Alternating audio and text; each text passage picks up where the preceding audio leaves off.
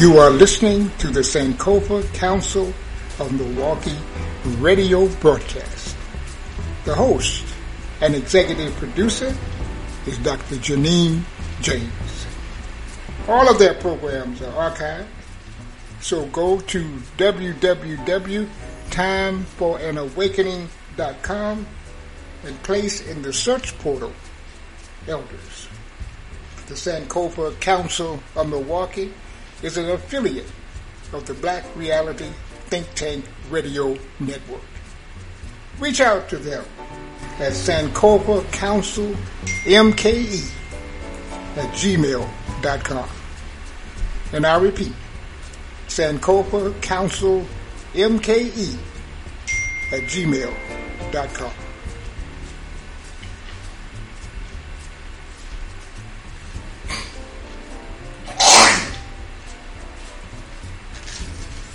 Finley Medical Clinic. We serve uninsured, underinsured, and insured individuals. Open Monday through Thursday from 9 a.m. to 5 p.m. Urgent Care Clinic Friday and Saturday from 10 a.m. to 5 p.m. Call for an appointment at 414-988-3079. Finley Medical Clinic is accepting new patients. Vaccines and screenings for uninsured, underinsured, and insured. Located at 10721 West Capitol Drive, Suite 110. Call our office for an appointment today at 414-988-3079.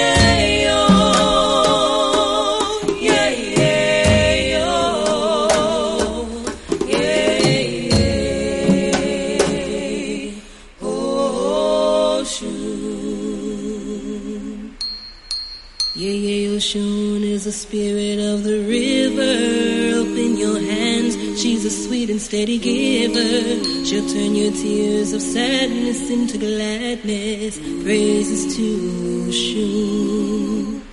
Yeah, Oshun is the spirit of the river. Open your hands, she's a sweet and steady giver. She'll turn your tears of sadness into gladness.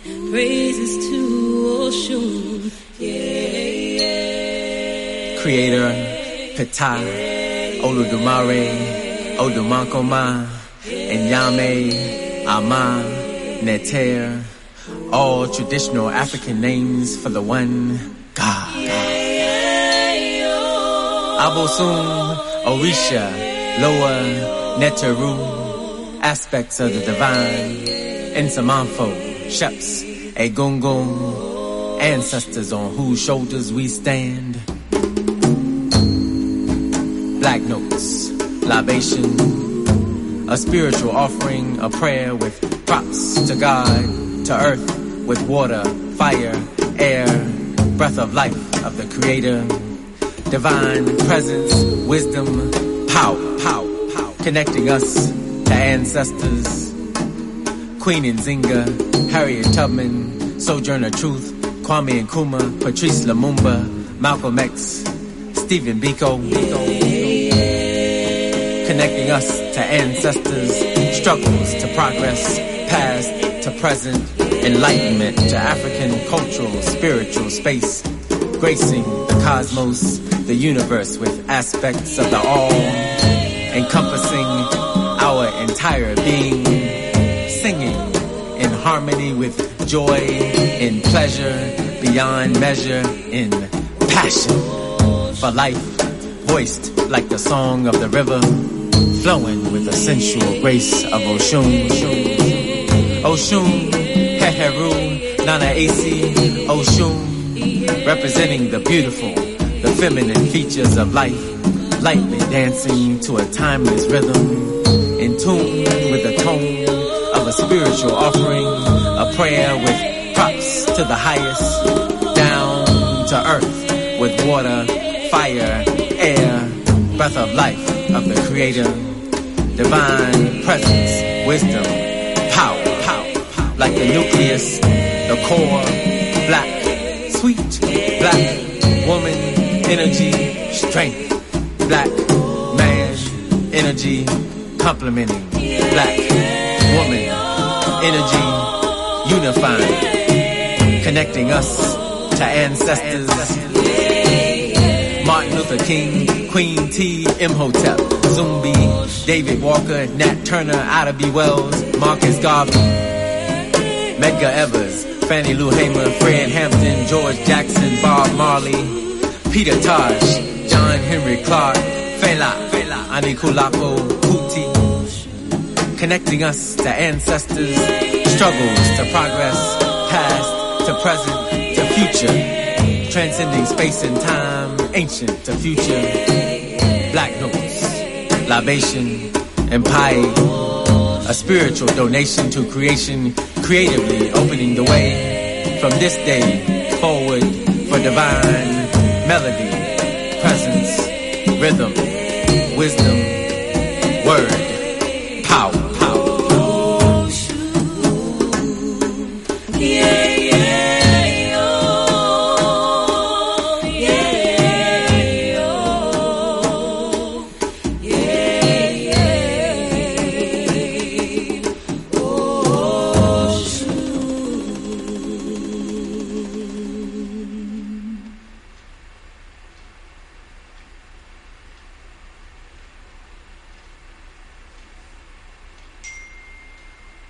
History is a clock that people use to tell their political and cultural time of day.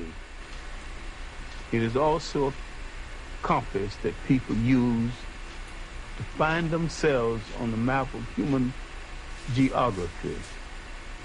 History tells of people where they have been and what they have been, where they are and what they are. Most important, history tells a people where they still must go, what they still must be. The relationship of history to the people fellow is the citizens same of Africa, as the relationship. I greet you in the name of the Universal Negro Improvement Association and African Communities League of the World.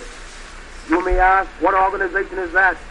It is for me to inform you that the Universal Negro Improvement Association is an organization that seeks to unite into one solid body the 400 million Negroes of the world, to link up the 15 million Negroes of the United States of America with the 20 million Negroes of the West Indies, the 40 million Negroes of South and Central America with the 280 million Negroes of Africa, for the purpose of bettering our industrial, commercial, educational, social, and political conditions. As you are aware, the world in which we live today is divided into separate race groups and distinct nationalities. Each race and each nationality is endeavoring to work out its own destiny to the exclusion of other races and other nationalities. We hear the cry of England for the Englishman, of France for the Frenchman, of Germany for the German, of Ireland for the Irish, of Palestine for the Jew, of Japan for the Japanese, of China for the Chinese. We of the Universal Negro Improvement Association are raising the cry of Africa for the Africans, those at home and those abroad. There are 400 million Africans in the world who have Negro blood coursing through their veins, and we believe that the time has come to unite these 400 million people for the one common purpose of bettering their conditions. The great problem of the Negro for the last 500 years has been that of disunity. No one or no organization ever succeeded in uniting the Negro race, but within the last 4 years, the Universal Negro Improvement Association has worked wonders in bringing together in one fold 4 million organized Negroes who are scattered in all parts of the world, being in the 48 states of the American Union, all the West Indian Islands, and the countries of South and Central America and Africa. These 4 million people are working to convert the rest of the 400 million scattered all over the world, and it is for this purpose that we are asking you to join our ranks and to do the best you can to help us to bring about an emancipated race. If anything praiseworthy is to be done, it must be done through unity. And it is for that reason that the Universal Negro Improvement Association calls upon every Negro in the United States to rally to its standards. We want to unite the Negro race in this country. We want every Negro to work for one common object, that of building a nation of his own on the great continent of Africa. That all Negroes all over the world are working for the establishment of a government in Africa means that it will be realized in another few years. We want the moral and financial support of every Negro to make the dream a possibility. Already, this organization has established itself in Nigeria, West Africa, and is endeavoring to do all possible to develop that Negro country to become a great industrial and commercial commonwealth. Pioneers have been sent by this organization to Nigeria, and they are now laying the foundations upon which the 400 million Negroes of the world will build. If you believe that the Negro has a soul, if you believe that the Negro is a man, if you believe the Negro was endowed with the senses commonly given to other men by the Creator, then you must acknowledge that what other men have done, Negroes can do. We want to build up cities, nations, governments, industries of our own in Africa, so that we'll be able to have a chance to rise from the low to the high.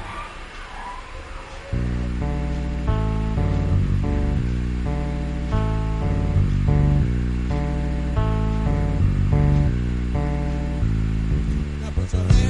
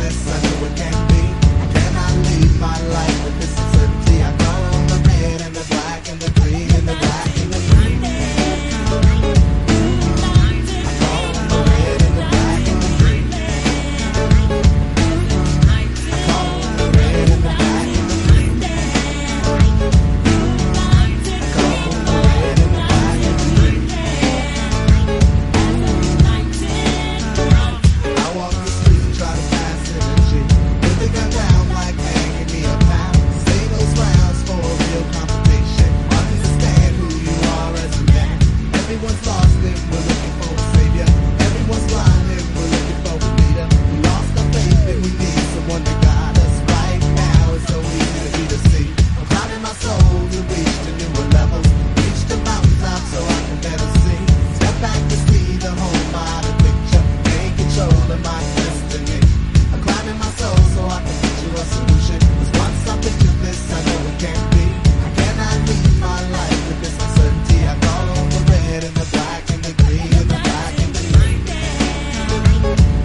call on the red and the black and the green. I call on the red and the black and the green.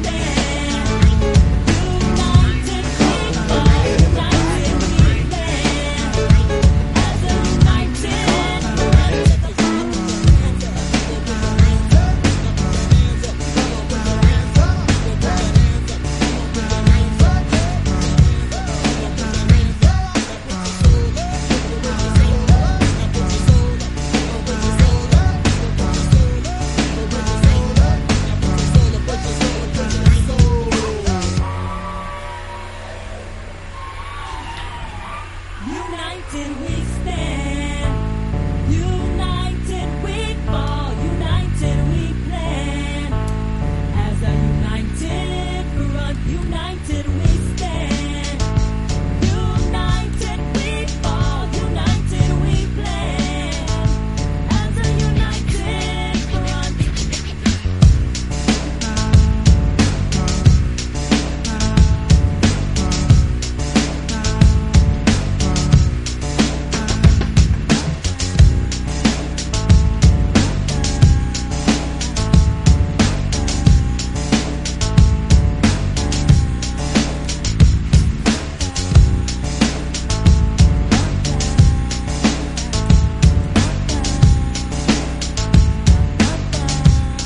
This message has been brought to you by WMFW,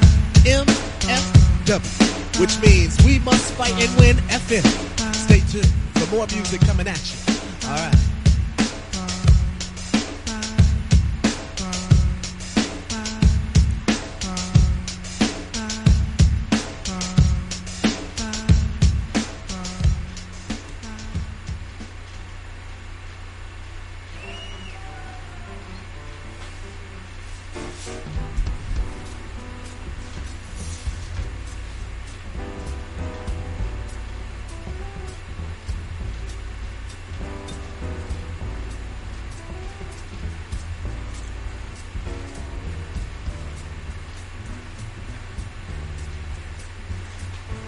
You are listening to the Sankofa Council of Milwaukee radio broadcast.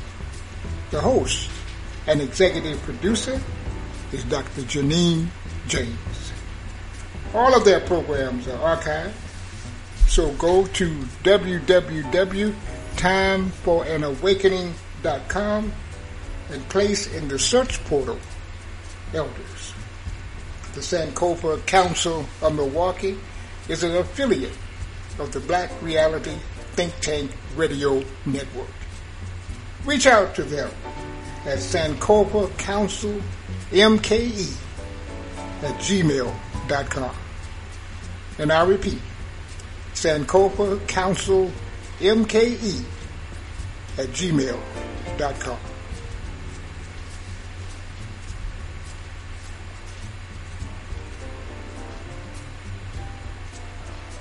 Welcome. And this is Dr. Janine James of the Sankofa Council of Milwaukee. We're so delighted to be here with you today. And we are here to tell you and talk with you about and listen to you about Garveyfest. Garveyfest, representing our learning about and celebrating Marcus Garvey. And Milwaukee will be celebrating its 33rd annual celebration of Garveyfest. That's coming up, and we're going to learn more about that, as well as Marcus Garvey and the movement. We're going to learn about that from our guest who will be here with us today, and that's Mr. Melvin Johnson, and we are delighted to have him here with us today. We are in for a treat, and I can tell you I have found this to be an exciting story for us to learn more about. But before we go into that, we're going to also recognize our co-host that will be here with us today, and that is Sister Afua Mayat, who's here with us, as well as always a special treat, Queen Mother Shabaka, who will be here with us today. And we will start, Sister Afua, if you would please give us the purpose of the Sankofa Council from our bylaws. Yes. Hotep to those that are here on the panel, and for our listeners and our guests. The Sankofa of Milwaukee purpose statement is as follows. The Sankofa Council of Milwaukee is an ever-evolving community dedicated to cultivating Sankofa, the reclaiming of our African memory, our African governance, and our African spirituality in order to provide a healing and empowered environment for people of African descent globally. Through an immersive exploration of study and practice, we exemplify the principles of Usaba, which provides moral and unifying values as the foundation for constant movement towards restoring our people to our traditional greatness. We study and amplify the ancestral laws of Ma'at that allowed our ancestors to flourish, survive, and pass on a legacy of greatness, and to interact harmoniously with the world by honoring the universe, consciousness, and all of creation. We contribute the skill set that we have acquired as we seek ways to share with our descendants the principles that have historically been our strength and that has sustained us through captivity, colonization, acculturation, and we are dedicated and committed for as long as it takes to fulfill this purpose. Ashe. Thank you. Thank you so much, Sister Afua, for providing this very valuable information. And we are also going to be talking about not only Marcus Garvey, but we also like to use this show as an opportunity to share with our listeners the principles of Nguzo Saba, and the principle that we would like to recognize today is Kuji Chagalil. And to do that and to give honor to that, we've asked Queen Mother Shabaka to share with us more information so the day of Kuji Chagalil. Queen Mother Shabaka? Yes. Thank you for having me again to talk about the Nguzo Saba, which are dear to my heart as we struggle to bring some peace and harmony to our families and communities and nations. So tonight, I'm supposed to talk about Kuji Chagalil, which is one of the principles of the Nguzo Saba. And the Nguzo Saba, which means 7 principles, according to Dr. Maulana Karenga, who authored them, is a set of principles and a program which inspires a personal and social practice that not only satisfies human needs, but transforms a people in the process, making us self-conscious agents of our own lives and liberation. Such a transformative practice will, of necessity, also lead to the building of moral communities and to the constant becoming of the best of what it means to be both African and human in the fullest sense. This is from Dr. Maulana Karenga. So the 7 principles are Umoja, unity, Kujichagulia, self-determination, Ujima, collective work and responsibility, Ujamaa, cooperative economics, Nia, purpose, Kuumba, creativity, and Imani, faith. Today, we're focusing on Kujichagulia as we talk about Garveyfest. There is no question in anyone's mind that the Honorable Marcus Garvey was the personification of Kujichagulia, which is self-determination, to define ourselves, name ourselves, and speak for ourselves, instead of being defined and spoken for by others. So why do we need to define ourselves, name ourselves, and speak for ourselves?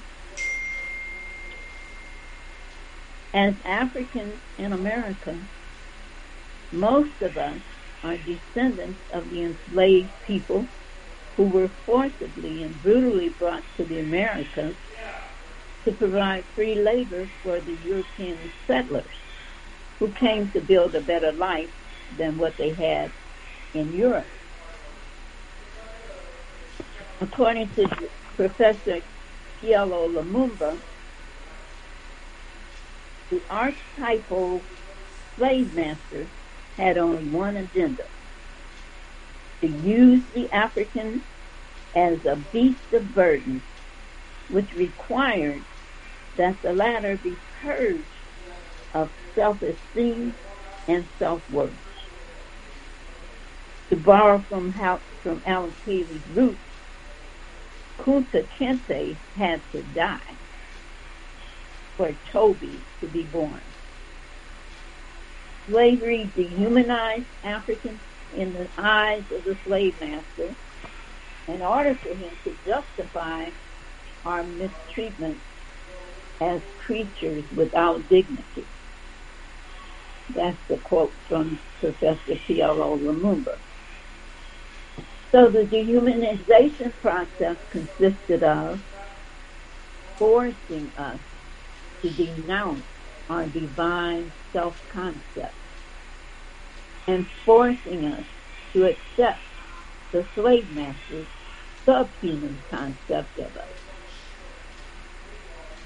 Deleting our standard of beauty and giving us theirs, which was the exact opposite of our self-image and was impossible for us to achieve. Raul Nefer Amin states in the foreword to African Names, the United Nations has defined as part of genocide the destruction of a people's culture. When we consider the fact that in all cultures, names have meaning, whether individuals know them or not. The practice of inventing meaningless names for their exotic sounds is clear evidence of cultural backsliding. This has to be one of the desired outcomes of the policy imposed by dominating racist nations on others. By deleting our names that identify us as Africans with a land base, with a cultural identity, and with keys to unlocking our power and our destiny, forcing us to accept their names and their identities, which again were impossible for us to achieve. That there is some form of sociological pathology at work in such practices. No sociologist or psychologist can deny it. That's a quote from Dr. Amin. Deleting our memory of our African kingship governance that was in harmony with nature, where those who ruled had to exemplify divine laws, and they forced us to accept their concept of governance, where the criminal and immoral and unjust can be in ruling positions, where racist laws can be enacted, designating the so-called white as privileged and the so-called black as disenfranchised, in order to give leverage to the enslavers and their descendants over the enslaved and their descendants. The enslavers deleted our memory of our spiritual practices and our spiritual principles and practices that taught us that we all emanated from our Creator and therefore have all the same essential qualities, but in lesser quantity. And that as long as we comply with the universal laws, we can create our own microcosmic world, just as the Creator creates the macrocosm that we call the universe. They forced us to adopt their religious story with a Creator that is essentially the same as them, both in appearance and in behavior. For example, white male images, an angry God, a jealous God, a vengeful God, etc., and who empowers the so-called white man to defy the universal law, replacing them with man-made laws designed to ensure their survival and control of the enslaved Africans and the world. So how do we practice Kuchikadalia? We must make the highest priority the study of our history and culture, and come together in communities to practice restoring African paradigms in our interactions with each other and with the world, so that we reclaim our African memory, our African governance, and our African spirituality. A quote from Haki Madabuchi is, "If we let others define us, our existence, our definition will be dependent upon the eyes, ears, and minds of others. Other people's definition of us cannot be accurate for us because their hurt is not our hurt. Their laughter is not our laughter. Their view of the world is not our view of the world. Others' definition of the world is necessary for their survival and control of the world. And for us to adopt their view of the world is a necessary step toward their continued control over us."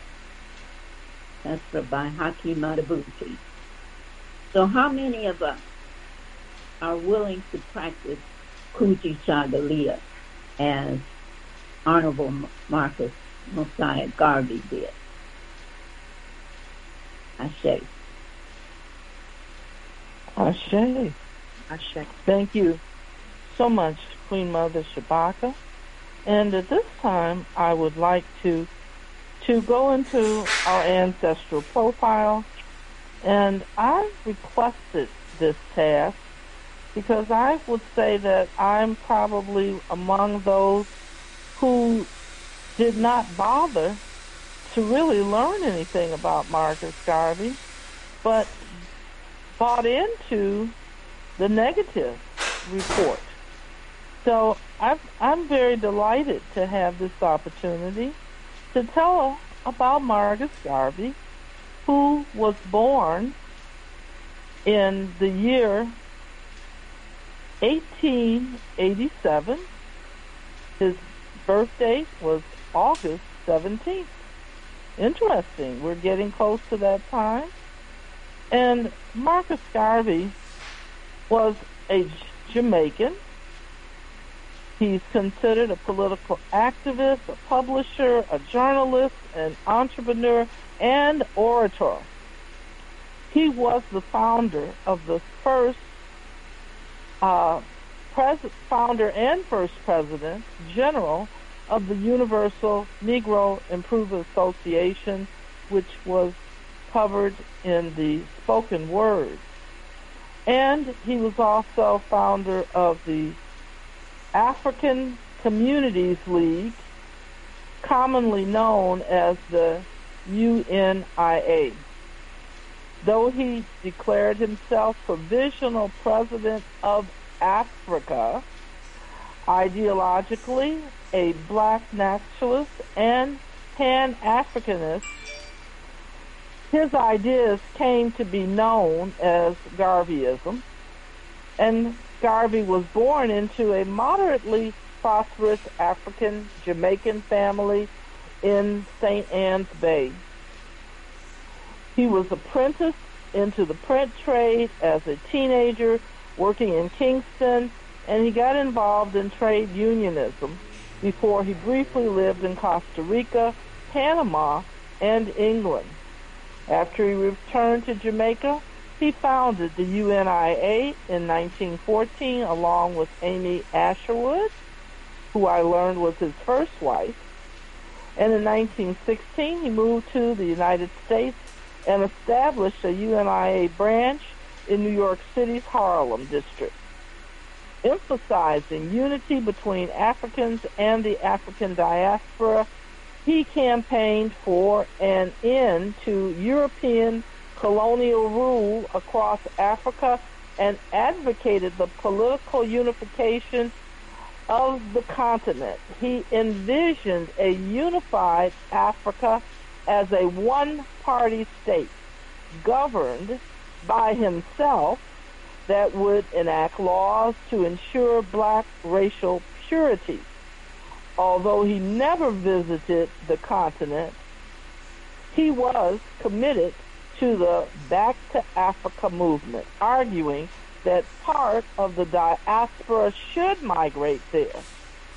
Garveyism's ideas became increasingly popular, and the UNIA grew in membership.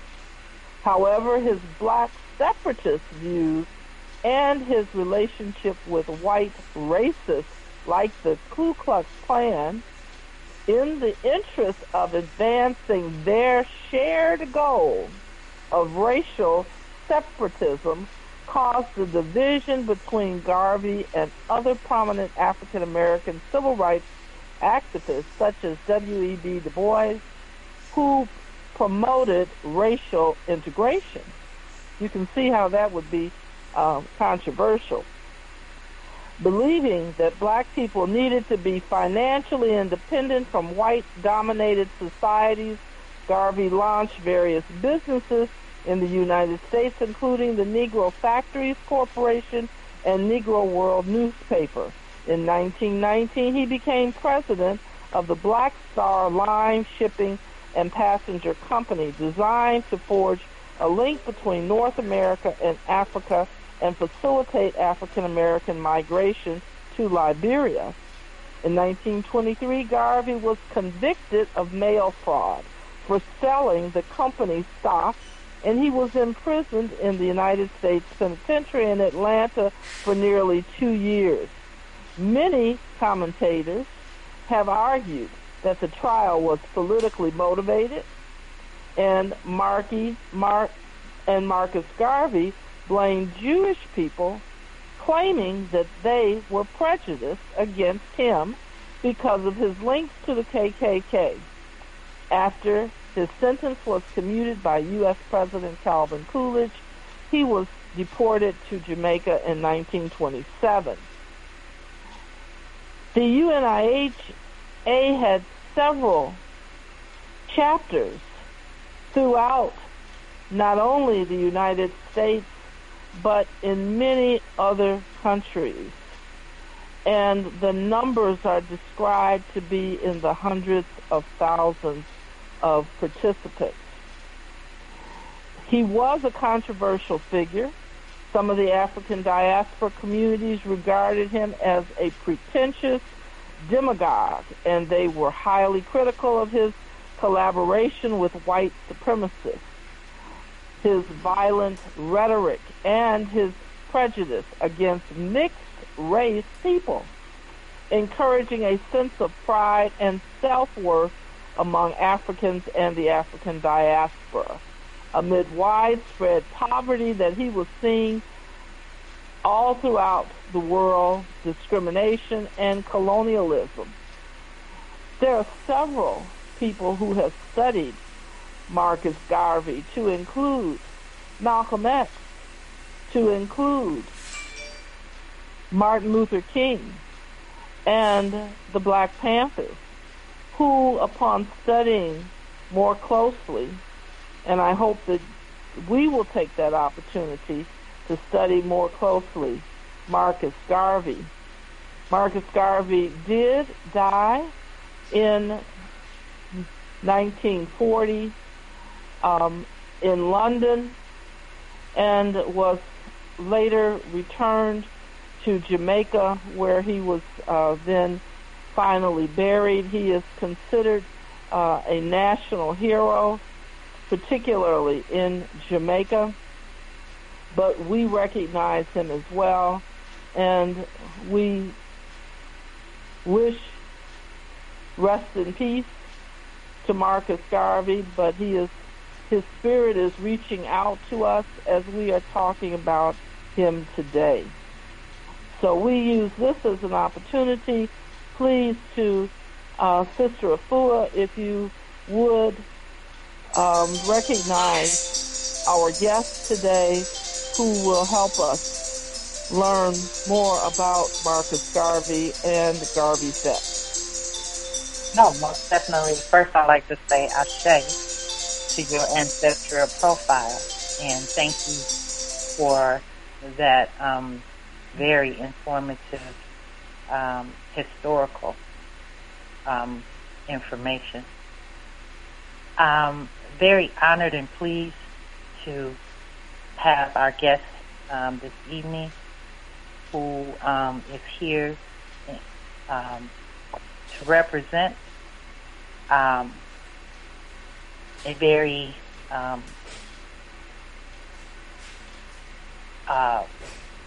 loving and giving organization in the city of Milwaukee. We have Brother Melvin Johnson. He is a member of the Pan-African Revolutionary Socialist Party since 2000. He is the father of 3 and the husband of Erica. Brother Johnson is an educator by trade and is committed to providing African youth a learning framework that centers the African identity, historic contributions, African resilience to oppression, and an overall understanding of the forces that seek to keep us divided. And these goals are realized in a community-based weekend school, which I call Watoto.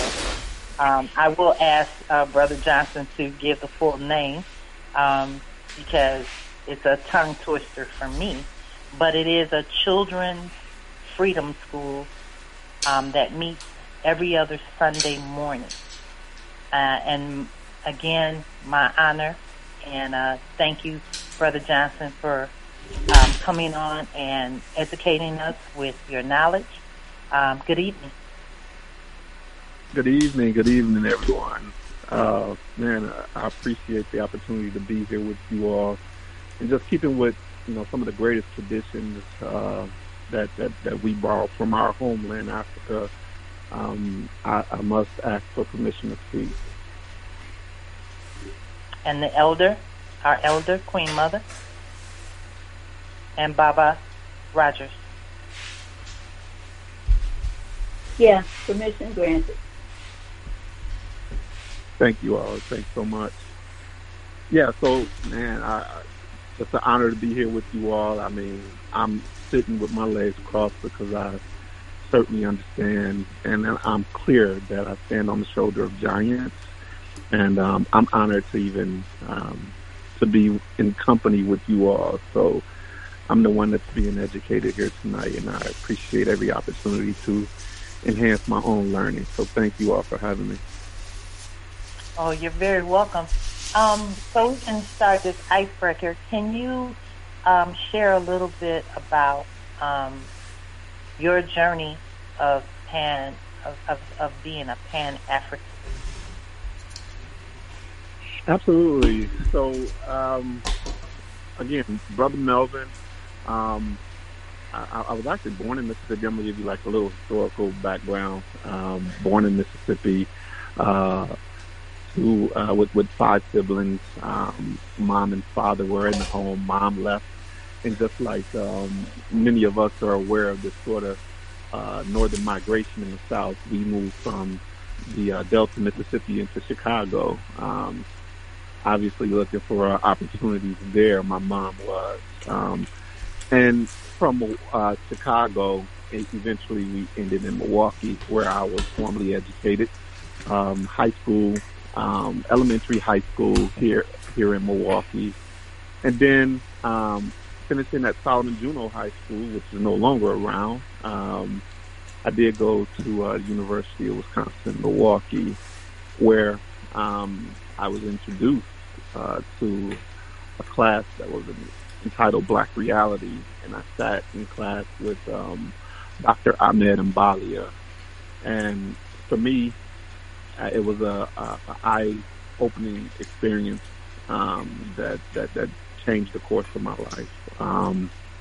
And it was in that initial class that I began to ask questions around identity that he would ask towards us, and we'd engage in deep conversation around what identity meant for us.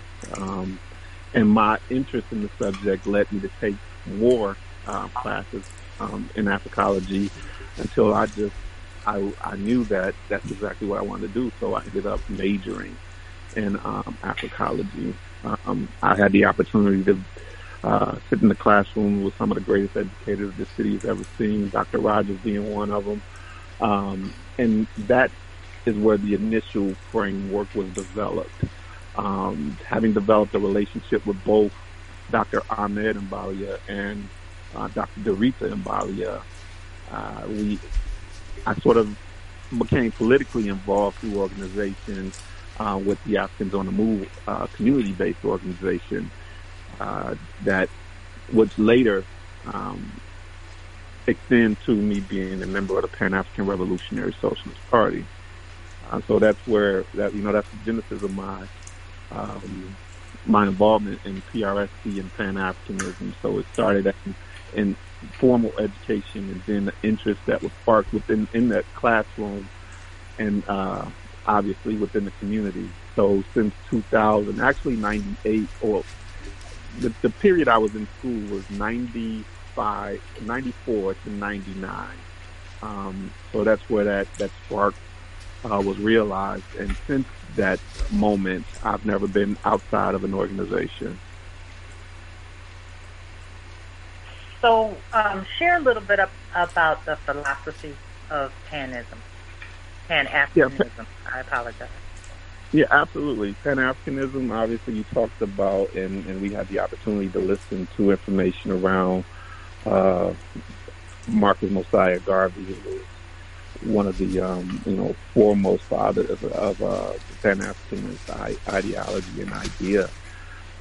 So Pan-Africanism basically is the understanding that land is primary, first of all, and like Marcus Garvey reminded all of us, no matter where you're from, if you're black, you're African, right? And so land is primary, and we owe our allegiance to our own land base, as much as Asians owe their allegiance to their land base of Asia, Europeans to Europe, Africans to Africa, certainly.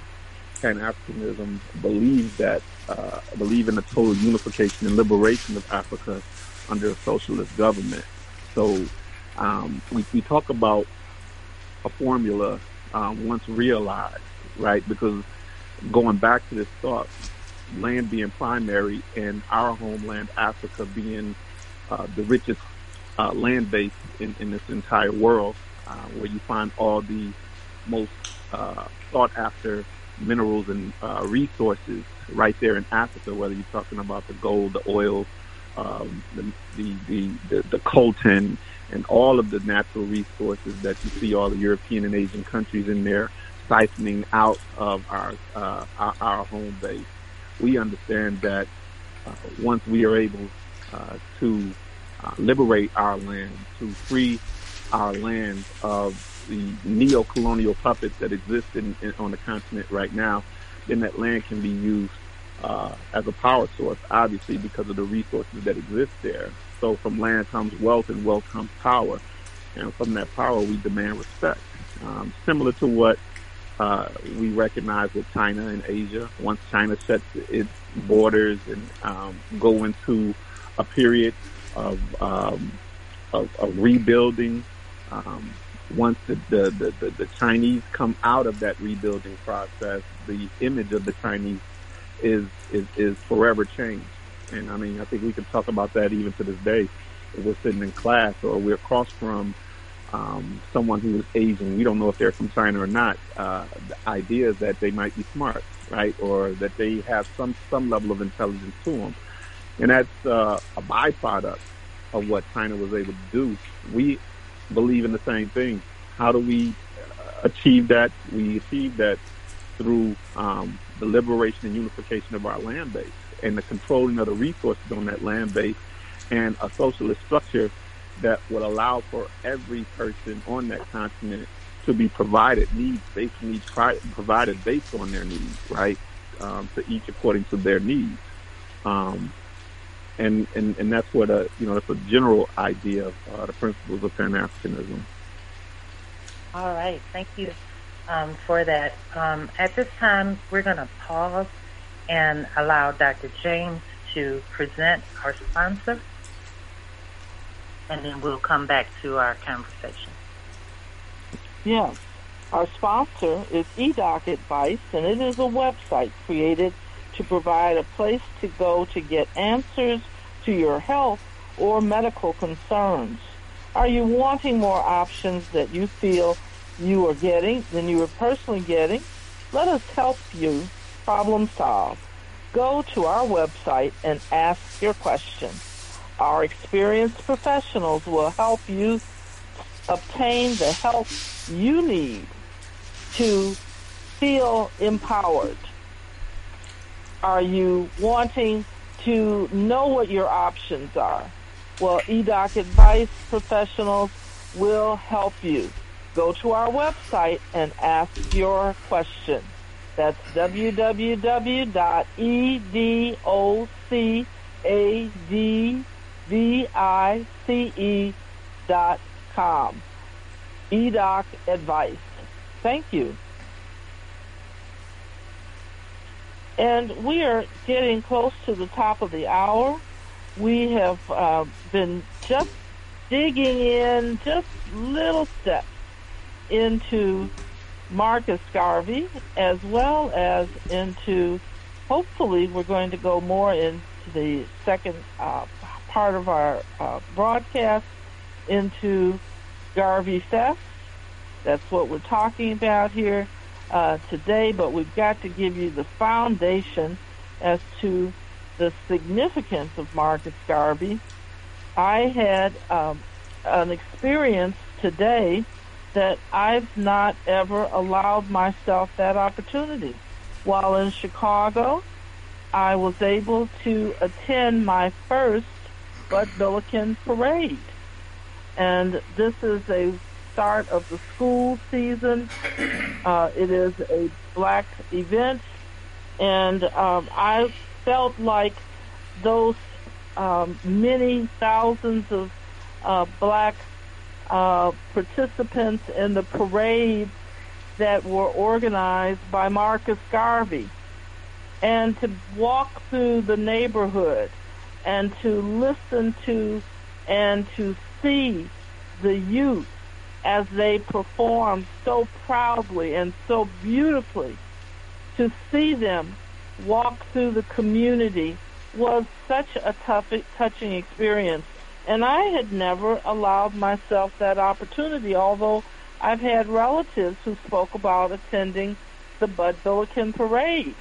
So this gives me a sense of what was going on in the early 1920s when Marcus Garvey led through parade being an example, seeing the greatness, the beauty of our people through their own communities, celebrating their own businesses in Harlem and throughout the other cities where there were UNIA chapters.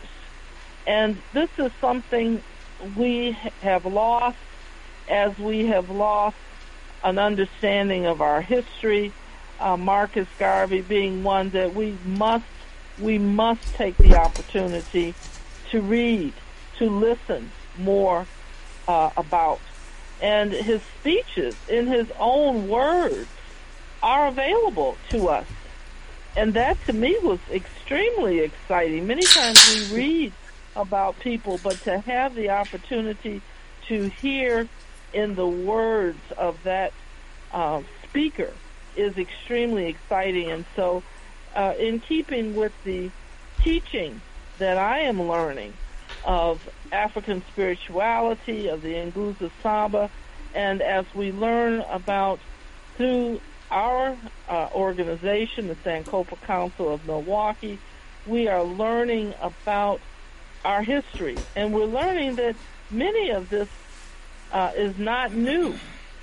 And that, to me, is extremely exciting when you see where some of our more modern writers, our more modern speakers are really drawing from information and the what they've learned by listening to Marcus Garvey. And so I find this is a great opportunity for us to be inspired and to carry out and follow perhaps more what was established, was introduced by Marcus Garvey, and we're trying to do that here today as we are talking about this very powerful and empowering person within our history.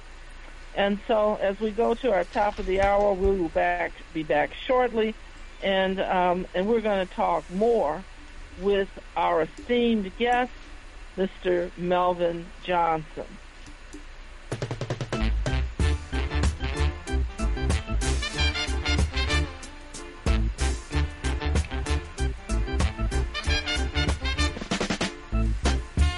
Marcus Garvey words come to pass. Marcus Garvey words come to pass. Can't get no food to eat. Can't get no money to spend. Oh, can't get no food to eat. Can't get no money to spend.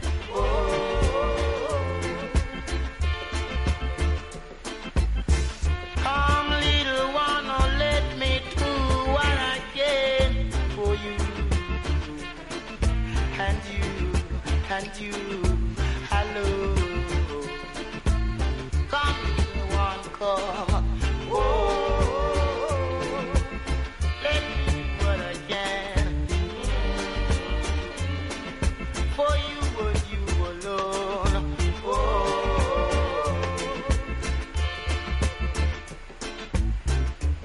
you know the right hand to it now shall be spanked with many stripes. Weeping and wailing and mourning, you got yourself to blame. I tell you, you're right, you're right, you're right, you're right, you're right. You're right, you're right, you're right, you're right, you're right, you're right. I beg you, oh, tell you to do right. Beg you to do right. Whoa.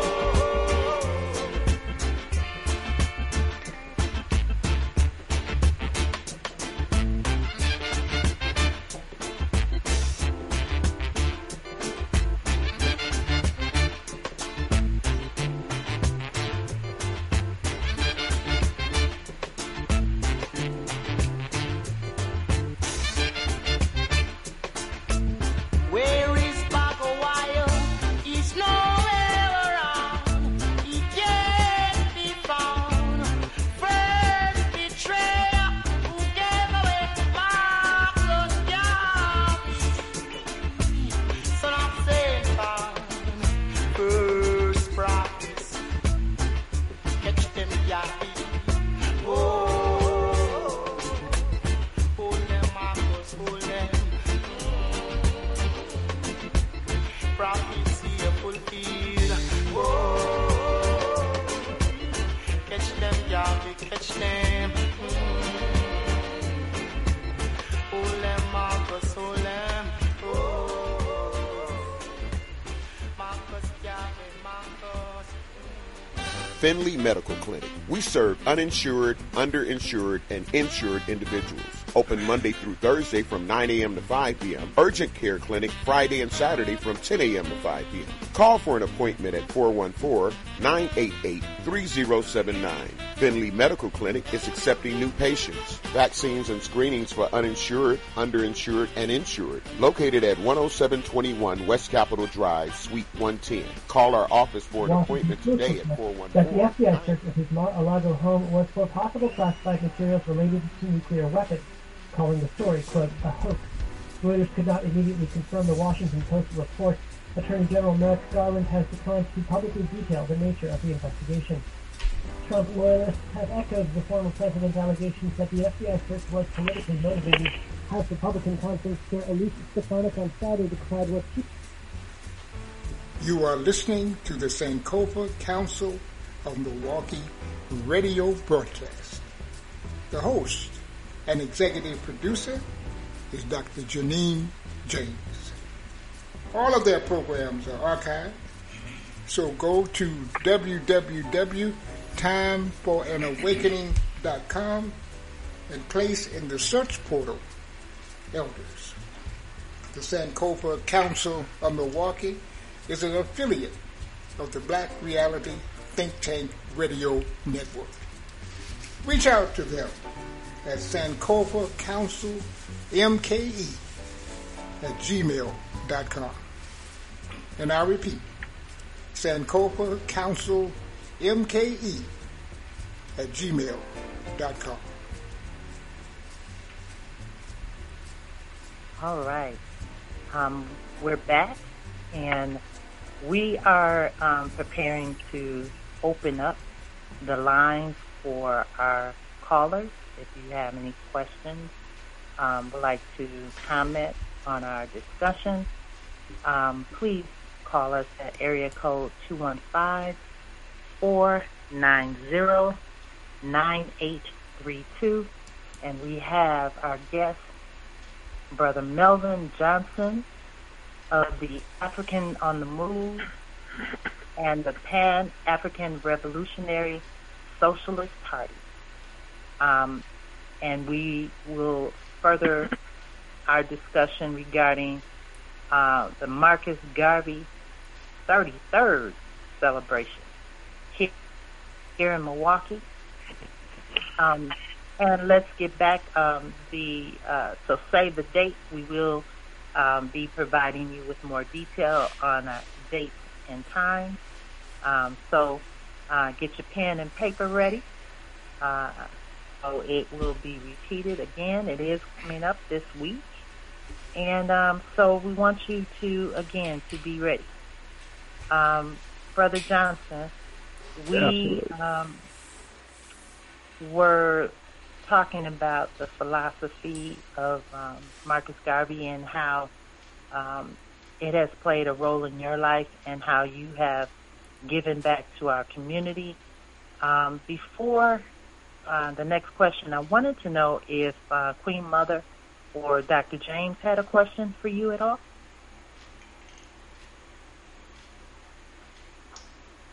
I'm excited to hear what Melvin Johnson has to share with us. All right. Before I hit him with some more questions. Okay. Well, Brother Johnson, if you could give us some history, brief history of how the Africans on the Move, Africans on the Move organization, and how the organization came up with the concept and for honoring Marcus Garvey. Dr. James has already mentioned that his birthday is coming up. And so 33 years strong. That says a lot about the consistency and of hosting such an event. Right. So to begin, Africans on the Move is a nonprofit community organization that's comprised of Africans, people born throughout the world, actually. And our objective is to provide African people with educational information and cultural events that push forward the struggle for our liberation.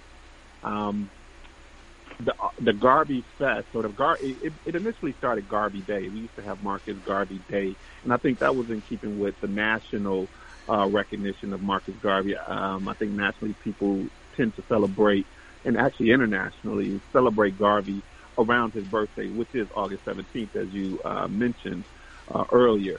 And for us, we were keeping with the same tradition of recognizing Marcus Garvey during this time. Historically, we've had four celebrations, four major programs that we aspire to put on every year. Marcus Garvey being one of them. We had our Tubman Michelle, which was our women's program that we have. There was always a youth conference as well. And you mentioned earlier about Watoto Uhuru Shule, which is Children's Freedom School, that we offer every other Sunday. It's a free educational opportunity for young people from the ages, and my own kids matriculated this space we have 2-year-old Watotos, and that's Swahili for just Children's Freedom School, Watoto Uhuru Shule, Children's Freedom School. So all the way from 2 up to 20 years old, and being participants in the senior group within that Watoto Uhuru Shule. So Garvey came out of that. So it predates me and my involvement, but the organization itself began celebrating Marcus Garvey. Some people who are familiar with the city of Milwaukee remember on the east side there used to be a natatorium on Center and I believe either Richards or whatever. And right in that space that became the Aurora Weir Center, right behind there is where the initial Marcus Garvey Day celebration used to exist. We then later on moved to the Black Historical Society, Wisconsin Black Historical Society, right there on 27th, with Brother Claiborne Benson was gracious enough to host us for many, many years right there on his property in the back. Marcus Garveyfest used to exist. So I would say around somewhere in between 2005, 2010, we shifted from Marcus Garvey Day to Marcus Garvey Festival, and we wanted to celebrate more than one day because we had a pretty positive turnout, and we offered, social, political, and cultural programming on that day, and we just wanted to expand on that.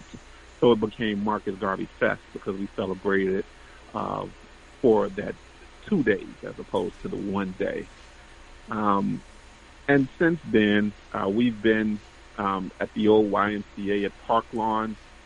That is since closed. And then moving again to the African American Women's Center right there on 3020 West Elite, where on August 20th, I believe next Saturday, we'll be having our in-person celebration there again. So right there on 30th and Elite, the African American Women's Center, the great Honorable Dr. Josephine Hill has been so gracious and impactful in assisting us with finding a home for Garveyfest. We are just now coming back to in-person. Obviously, there's been some complications with the COVID pandemic, and we did offer Garveyfest virtually over the last 2 years. And even this year, we'll be offering a virtual option as well. So right on Marcus Garvey's birthday, August 17th, we'll have the virtual Garveyfest. So I'll give you information where you can find that posting for the virtual piece. So that's going back 33 years. So we've moved around quite a bit. We've changed from a one-day celebration to a Marcus Garvey Fest. And I know a lot of people, they hear us talk about Marcus Garvey, but we certainly honor the contributions of both Amy Ashwood Garvey and Amy Jacques Garvey as well. So it's Garvey's plural festival. And that's certainly one that we're mindful of that gender reality that we have to continuously keep at the forefront. Our African women are the single most oppressed individual on the planet Earth, and she doesn't need to have the African brother piling on with any type of abuse or not giving credit to her contribution, because as the African woman goes, so does the nation. Gosh, thank you for that. Since you mentioned the two, could you identify who they are and what role they play? Amy and... Yeah, Amy. So Amy Ashwood Garvey, Jamaican as well, first wife, extremely instrumental in the development of both UNIA and the African Community League, ACL, and then also Amy Ashwood Garvey, who is his second wife. Both of them politically astute, incredibly strong in organizing, and without them keeping those records and without them helping move and sort of being that guiding force behind Marcus Garvey, and in many cases in front of Marcus Garvey, the movement doesn't exist the way we understand it today. So their contribution was immeasurable to the UNIA and ACL, and certainly the countless of thousands of people who were partners in that organization, who were members of that organization. So while they were the leadership, it was those Garveyites around the world that really kept the understanding and the movement, that the momentum of what Marcus Garvey was preaching and what many people, many of his contemporaries were talking about and coming to some understanding around Pan-Africanism, whether you're looking at Trinidad with C.L.R. James or George Patmore coming out of Trinidad as well, or even the Sister Claudia Jones coming out of Trinidad. We understand that the Caribbean played a significant role in the development and understanding of Pan-Africanism. France Fanon, who comes out of Martinique and is pivotal in the Algerian struggle against the French. for liberation. And even Malcolm X, who one of his parents, I believe, was from Grenada. So the Caribbean plays a significant role in that development of the ideology of Pan-Africanism. All right, thank you. So true. So I want to. I have a question I would like to pose. Okay. Can you give me a moment to ask this question real quick? The Africans on the Move and the Pan-African Revolutionary Socialist Party, that is a national, those are national organizations. They're not just local, correct? Yeah, Pan-African Revolutionary Socialist Party has, membership around the country and members at home as well. When I say home, I obviously we're talking about Africa, our homeland. So yeah, there's membership there throughout the U.S. as well. Virginia, namely, and the DMV area, D.C., Maryland, Virginia area. There's membership there as well. Okay, thank you. Go ahead, Dr. Jim.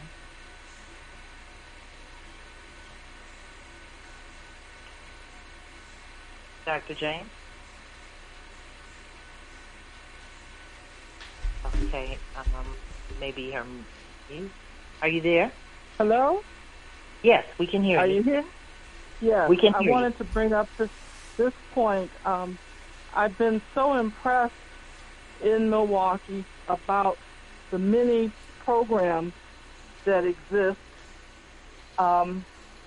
such as the Africans on the Move, but I am also struggling with a community that is having such difficulty applying principles. It was in Milwaukee that I first came to know about the organizations that exist nationally, learning about Juneteenth. I never knew that when I was living in Chicago. Never learned any. Never attended, as I said, the Bud Billiken Parade and that being a Black Pride organization. And I learned these things in Milwaukee. So there obviously are people there who are socially aware, politically aware, but it also is a city that struggles in terms of implementing the self-determination. And we have had a community, for example, that has endured and accepted the fact that we have the highest incidence of infant mortality to Black women. And we have stood by and have not addressed it. And we have the incarceration of our Black men particularly, and we have not addressed it in the spirit of Garveyism. And that was, I think, a valuable seed. It's not too late, and we're talking about these things now. But, Baba Johnson, we would appreciate if you could share your thoughts on my observations. Absolutely. Let's so it's a couple of ways to look at this. One, I think if I'm hearing you, can you hear me? Yes. Okay. So yeah, absolutely. There's a struggle that exists within this space in Milwaukee, that exists nationally, that exists internationally, with the global impact of capitalism and the profit motive. Whatever area of human relations you want to talk about, whether we're talking about economics, education, entertainment, law, labor, politics, religion, or war, you'll find the conditions that exist whereby the African is on the bottom of the totem pole. Milwaukee is no different. Infant mortality rate, access to health care, employment, education. We struggle with all of that. All of those are the impact of capitalism that we recognize as our enemy. That the system that allows for the very few to own and operate and control the resources and obviously the wealth that comes from that.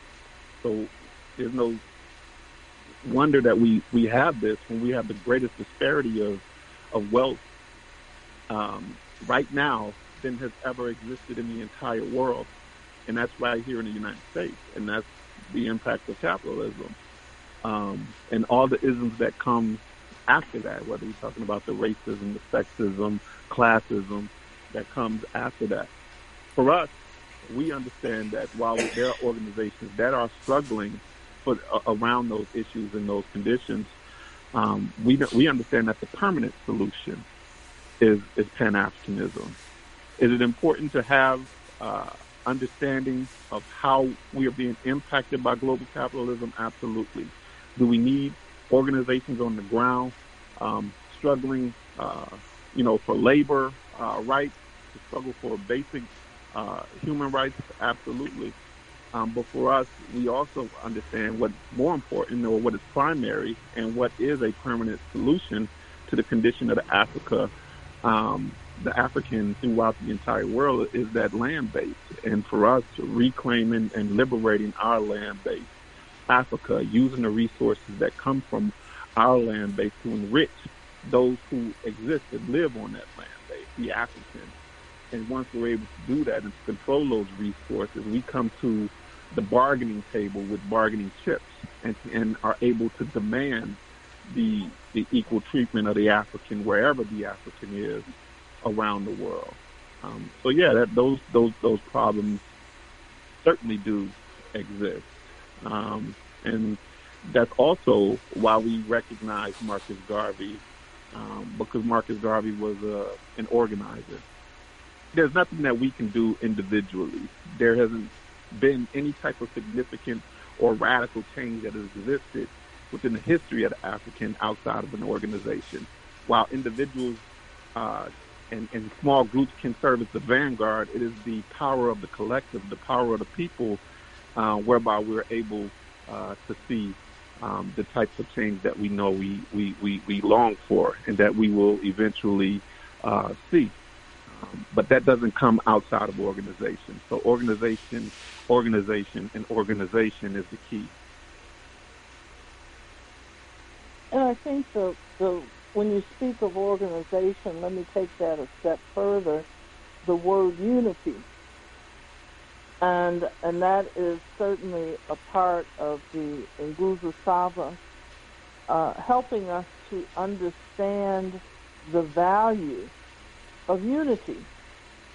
And so we have a number of groups, and those groups are not working together, then we don't allow ourselves the strength and the power of those individual groups collectively through a unified effort to achieve some of the goals that we know are essential.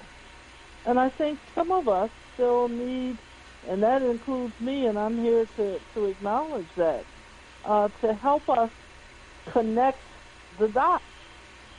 I didn't understand until I worked in Brooklyn at the Kings County Hospital, and I would round on patients, and in each room there was a black patient. But those patients were from different parts of the world. Many of them spoke different languages. But we had some things, many things, which were in common. And so I have to think about even the liberation of many of the countries on the continent of Africa may have in fact been impacted by the message of Marcus Garvey, even though he never visited there. We do have a means of communicating, and it's still needed now as much as it was needed 150 years ago. I think this is the value of the Garveyfest activities, and I'm going to stop right now because I could go on, but I'm so delighted that you are here as you can help us achieve in a direction of unity, and as you pointed out, through the efforts of organizations. And I'm so glad that you included in your observation, Dr. James, the activities that will come about on this week for the 33rd Marcus Garvey Fest. And that was going to be my next question of what would a participant look or experience on the virtual on Wednesday, which is August 14th, and share with us how one can join the virtual on the. Actually, I'm sorry, I said 14th. I apologize. 14th is tomorrow. The 17th, Wednesday the 17th. So, Brother Johnson, can you tell us how one can participate? Sure. So there'll be information on our website. It's Pan-African Revolutionary Socialist Party.org. It's one word, Pan-African Revolutionary Socialist Party.org. The information will be shared there, and a link to the virtual the virtual celebration for Garvey. That virtual piece, we took the thing from our calendar, and I failed to mention that every year we produce a calendar. And the beautiful calendar. Yeah, thank you. Appreciate that. So the theme for this year's calendar is The African World is on Fire. And so we looked at throughout the African diaspora and really examined in different parts of the diaspora how we're being impacted, by global capitalism, and stressing the need for us to be organized and to be a part of a Pan-African organization, Pan-African Revolutionary organization that looks at socialism, as the economic structure that's needed. So whether we're talking about Tanzania in the south, or Nigeria, Mozambique, or Mali, Libya, Ethiopia, even Haiti, and then the United States, we talk about how the African, regardless of where they are being impacted by our enemy. And so when you look at the virtual piece, you'll see our Watotos, and I mentioned our Watotos, our young people, our children, will be reading pieces from the calendar, reading those pieces and educating our viewers on those different areas around the diaspora and how we're being impacted. So that's a treat for us for the virtual piece. So it'll be released August 17th. Again, you can visit the website, Pan-African Revolutionary Socialist Party.org, to obtain the link for the virtual piece. And then, again, on August 20th, we will be back in person to celebrate Garvey in person, where there's always vendors that'll be there. So a little small sampling of the African creativity within the city of Milwaukee, which we have some incredible artisans around the city, and we'll have some quite a few vendors that'll be there. There wouldn't be a Garveyfest without some type of political education, so we'll have speakers there from different organizations, and then some cultural expressions, whether it be song or spoken word for some of the artists right here in the city of Milwaukee as well. So that'll be from 1 to 5 on Saturday, August 20th at 3020 West Fleet Street, right at the African American Women's Center. And one of my favorites in participating with this festival is our Black History trivia. You remember that?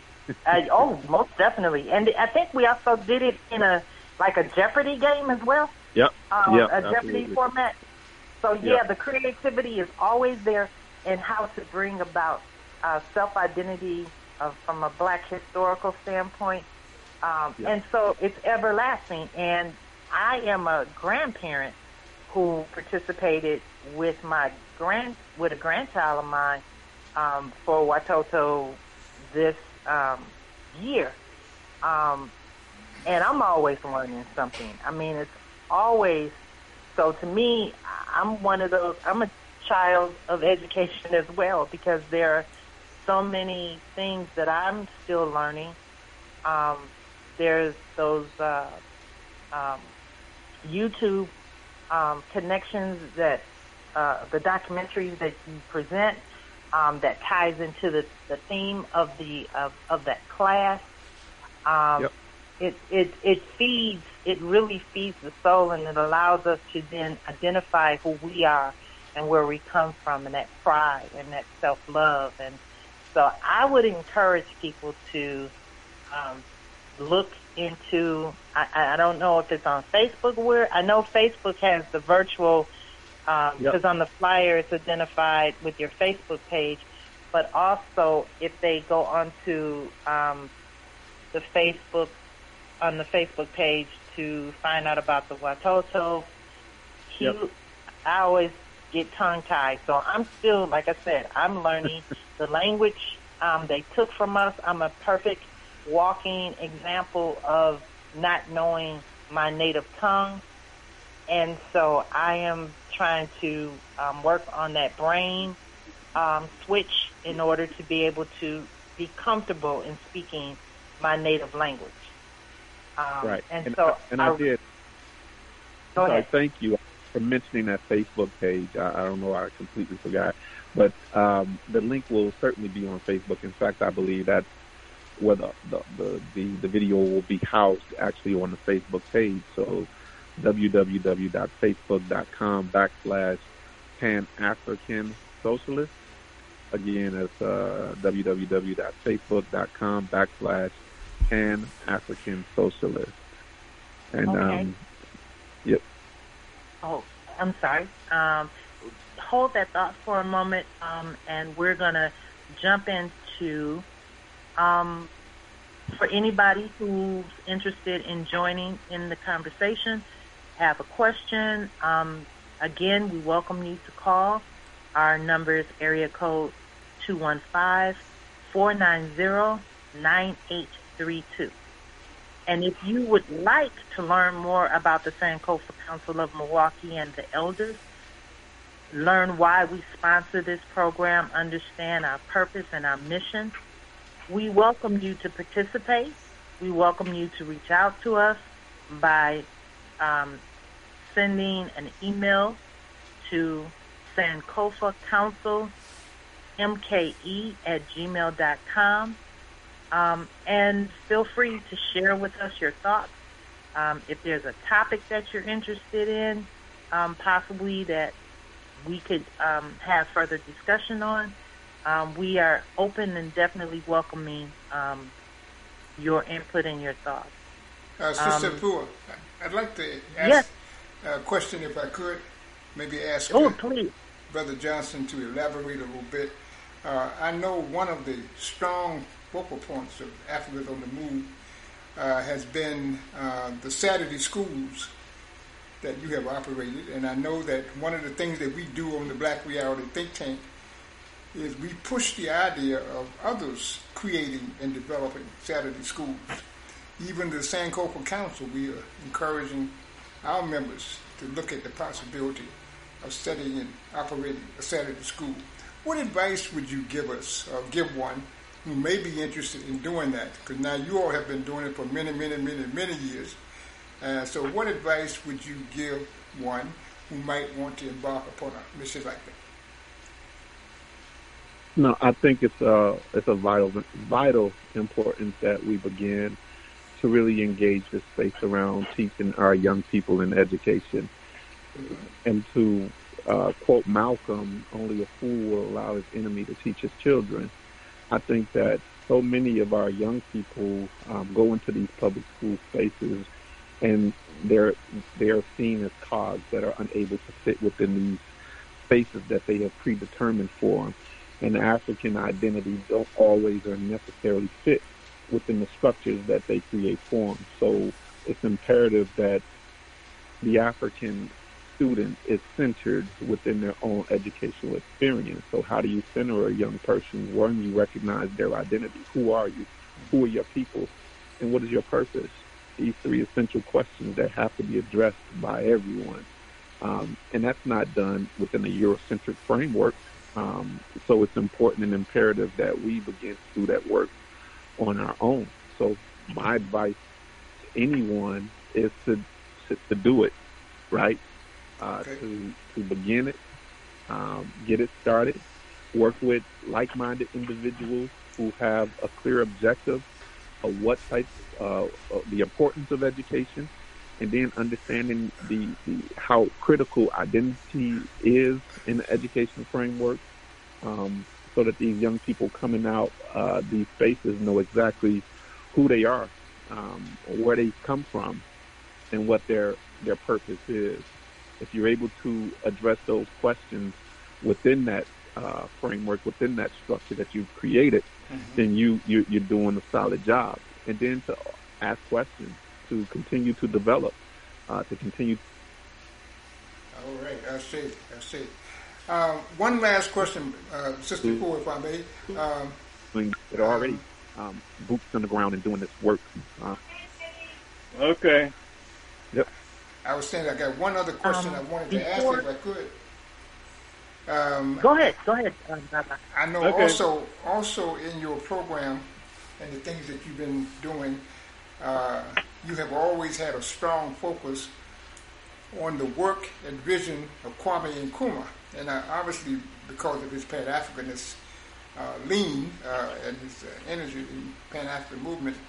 But are you still doing that? Is that something now that has elevated itself to look at Nkrumah's vision and work? And I know that you all always read the book Consciousism as a philosophical base to operate that. Is that still at work with the organization? No, absolutely. Kwame Nkrumah, for those who don't know, becomes the first president of Ghana, formerly Gold Coast, who sort of expands and extends the work of, Marxism and Engels and apply it in the book you mentioned, Conscientism, to the African and the conditions of the African. So in order for us to have a stronger and better understanding of, the idea of Pan-Africanism, we do study Kwame Nkrumah extensively. So his work is important, whether you're talking about the Handbook of Revolutionary Warfare, Conscientism that you mentioned, the many conferences and the papers and other books that he's written are of vital importance. And the work of Emil Cabral, again, Padmore, who has strong influence, Sankara. So all of these individuals, but Nkrumah, as you mentioned, and Dr. Doretha Mbalia, who has studied Nkrumah, has written several books on Kwame Nkrumah, is one of those sort of focal points for us to continue to study as he really engages the work and paints a clear picture for us and what has to be done and how we can go by achieving our goal of Pan-Africanism. Thank you very much. And I think what has been mentioned is validation to the fact of you talking about unifying.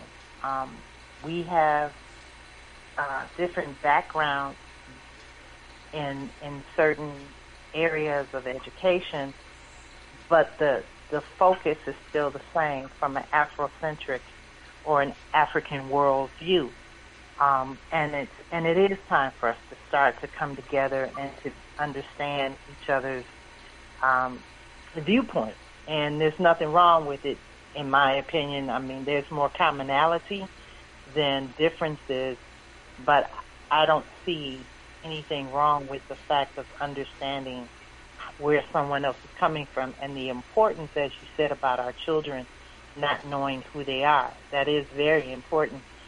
All they have been taught is that they are slaves, even though our people were enslaved. And we still identify our ancestors as slaves. And that really, it bothers my spirit when I hear another black person calling their ancestors and those that were here on this land that developed what the United States is now, our forefathers and mothers, and they identify them as slaves. You don't hear the Jewish people talk about those that were imprisoned and also had slavery, a slave type of servitude when they were taken. And I can you kind of touch on that? Before you do, hold that thought. I would like to open it up also for sponsors. They are more than welcome to be a part and support the Sankofa Council. Do you have a service you want others to know about? Have you written a book we need to read? Consider becoming a sponsor. Send us an email at sankofamke@gmail.com.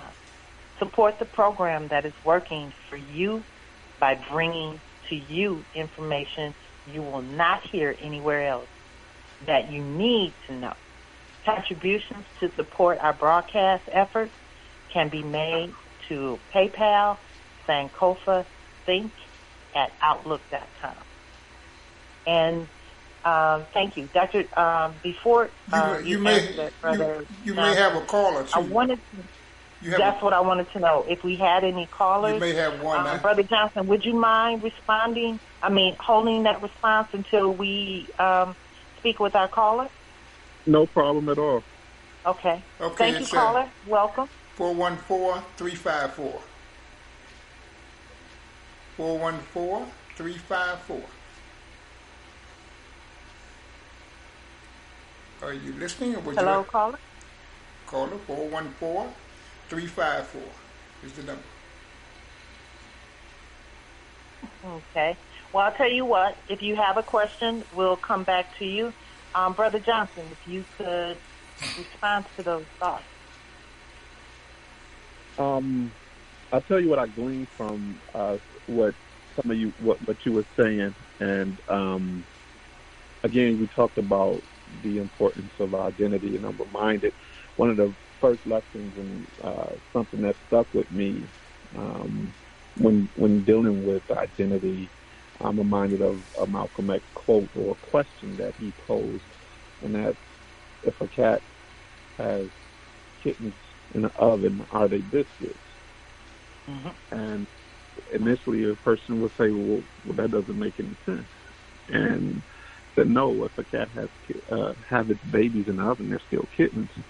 So if an African has its babies in this place that they call America, what are they? They're still African, right? So when trying to explain, and that's what one of the things that you love about Malcolm is the way he was able to explain things in such plain English, and his ability to connect with a large and wide range of individuals, regardless of, their astuteness, if you will.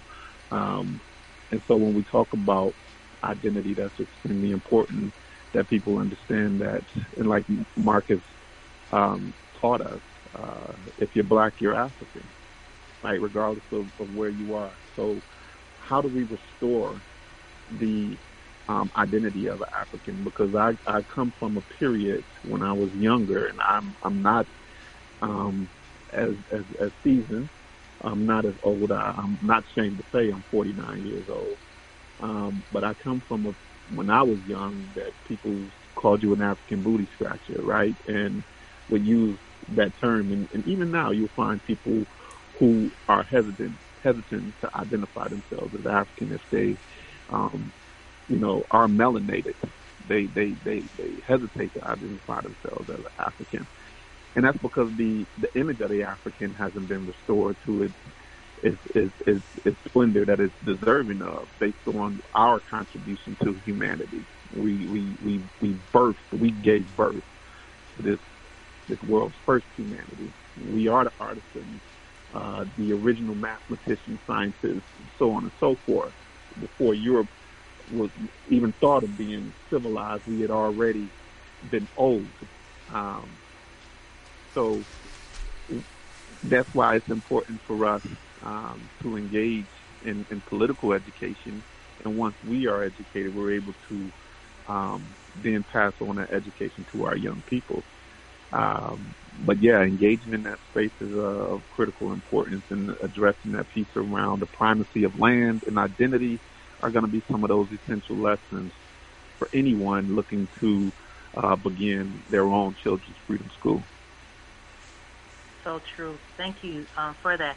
And I'm referring back to the flyer because the theme, Brother Johnson didn't complete it. As he mentioned, the African world is on fire. Only a united socialist African can extinguish it. And I think that's very powerful. It says a lot.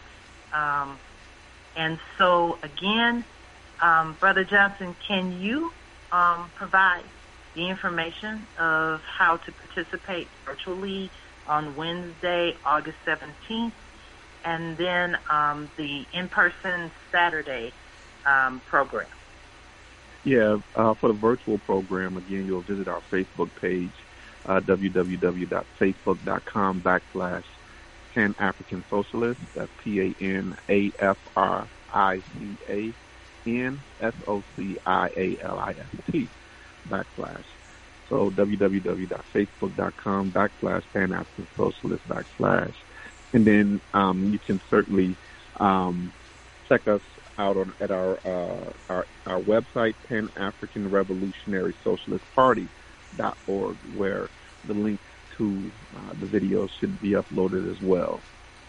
And then, of course, that's the virtual piece. And in person, this coming Saturday, August 20th, right at 3020 West Valete Street at the African American Women's Center. And so we're having what we call a Garveyfest. It is our way to sort of reintroduce ourselves to the community, because we have been away from the community in the physical sense due to the impact of COVID for the last couple of years.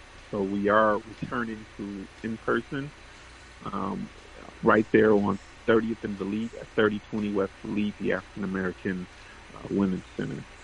And that is from 1 to 5. From 1 to 5. Right. We're going to be closing pretty soon. And can you share a part with us in the next 3 minutes, some closing remarks that you would like to share with everyone? Well, certainly. Thank you. First of all, I have to say, thank you for having me represent the Pan-African Revolutionary Socialist Party and the Africans on the Move organization. If I had anything that I would want to share is, one, I'm just an individual, but I'm a part of an organization. And I've been able to be a part of an organization that stresses the importance of political education. And through our political education, we're able to identify who our enemy is and develop strategies and tactics that will be able to be used in complete effort to unify and liberate our homeland of Africa and use those natural resources for the wealth of the people. So that's of great importance to me, and to any and everyone under the sound of my voice, for them to understand, to know, no matter where you are, if you're black, you're an African. Amy Ashwood, Amy Jacques, and Marcus Garvey has played a very significant role in giving us our liberation flag and giving us a sort of a goal to reach in terms of this idea around Pan-Africanism. For those people who they hear me and they hear me talking about Africa being home and Pan-Africanism, and would probably ask the question, well, have you ever been home to Africa? I've never been home. Marcus Garvey never made it home, never touched land base on continental Africa. And he is no less African than Ahmed Sekou Touré, no less African than Steve Biko, no less African than Assata Shakur, than Mary McLeod Bethune,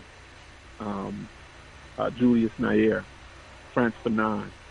Regardless of where you look around the world, if you're black, you're African, and you owe your allegiance to your home base, I would stress to anyone the importance of being a part of an organization. Again, there has never been any type of significant change that has been made in this world outside of an organized force.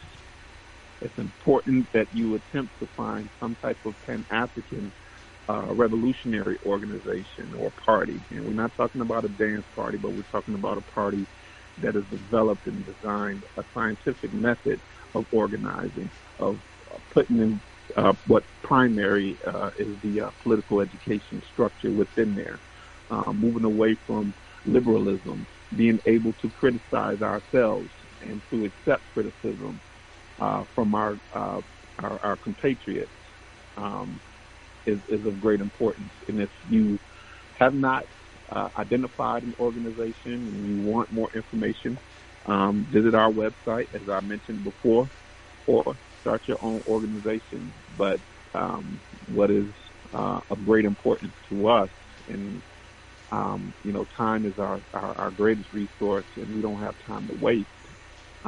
So it's imperative that we all find ways to involve ourselves in some type of organizational structure.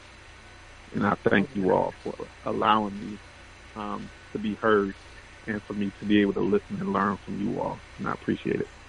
Well, we thank you so much for accepting our invitation and coming and representing the African on the Move and sharing the event, the 33rd Marcus Garvey Fest, or Garvey's Fest, I should say.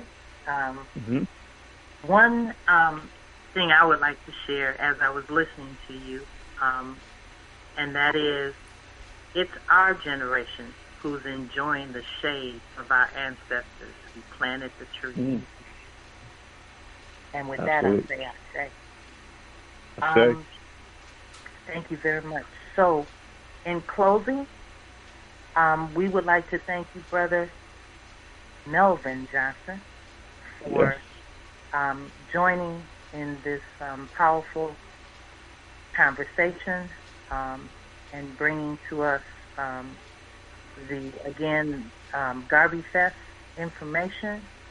It is this week, the 17th and the 20th. We also like to thank those who have joined us today. And I thank our guests, Dr. Rogers, and the production staff, the Sankofa Council, for its support of this program and for sharing their vision for unity following African-centric principles and helping us to learn and use these principles in our lives. We look forward to bringing you more programs that we hope you will enjoy. Visit our sponsor at www.edocadvice.com and the Finley Medical Clinic. Good night and stay safe. The Sankofa family and all of you, until next time, your host, Dr. James. Before you put on this record, understand, this is for all of my ancestors who were raped, who were killed, and hung because of their plight for freedom and for dignity. They died for me, and they died for you. This is for them to know that, yes, even today, in 1992, we are still fired up, and we're still talking about revolution.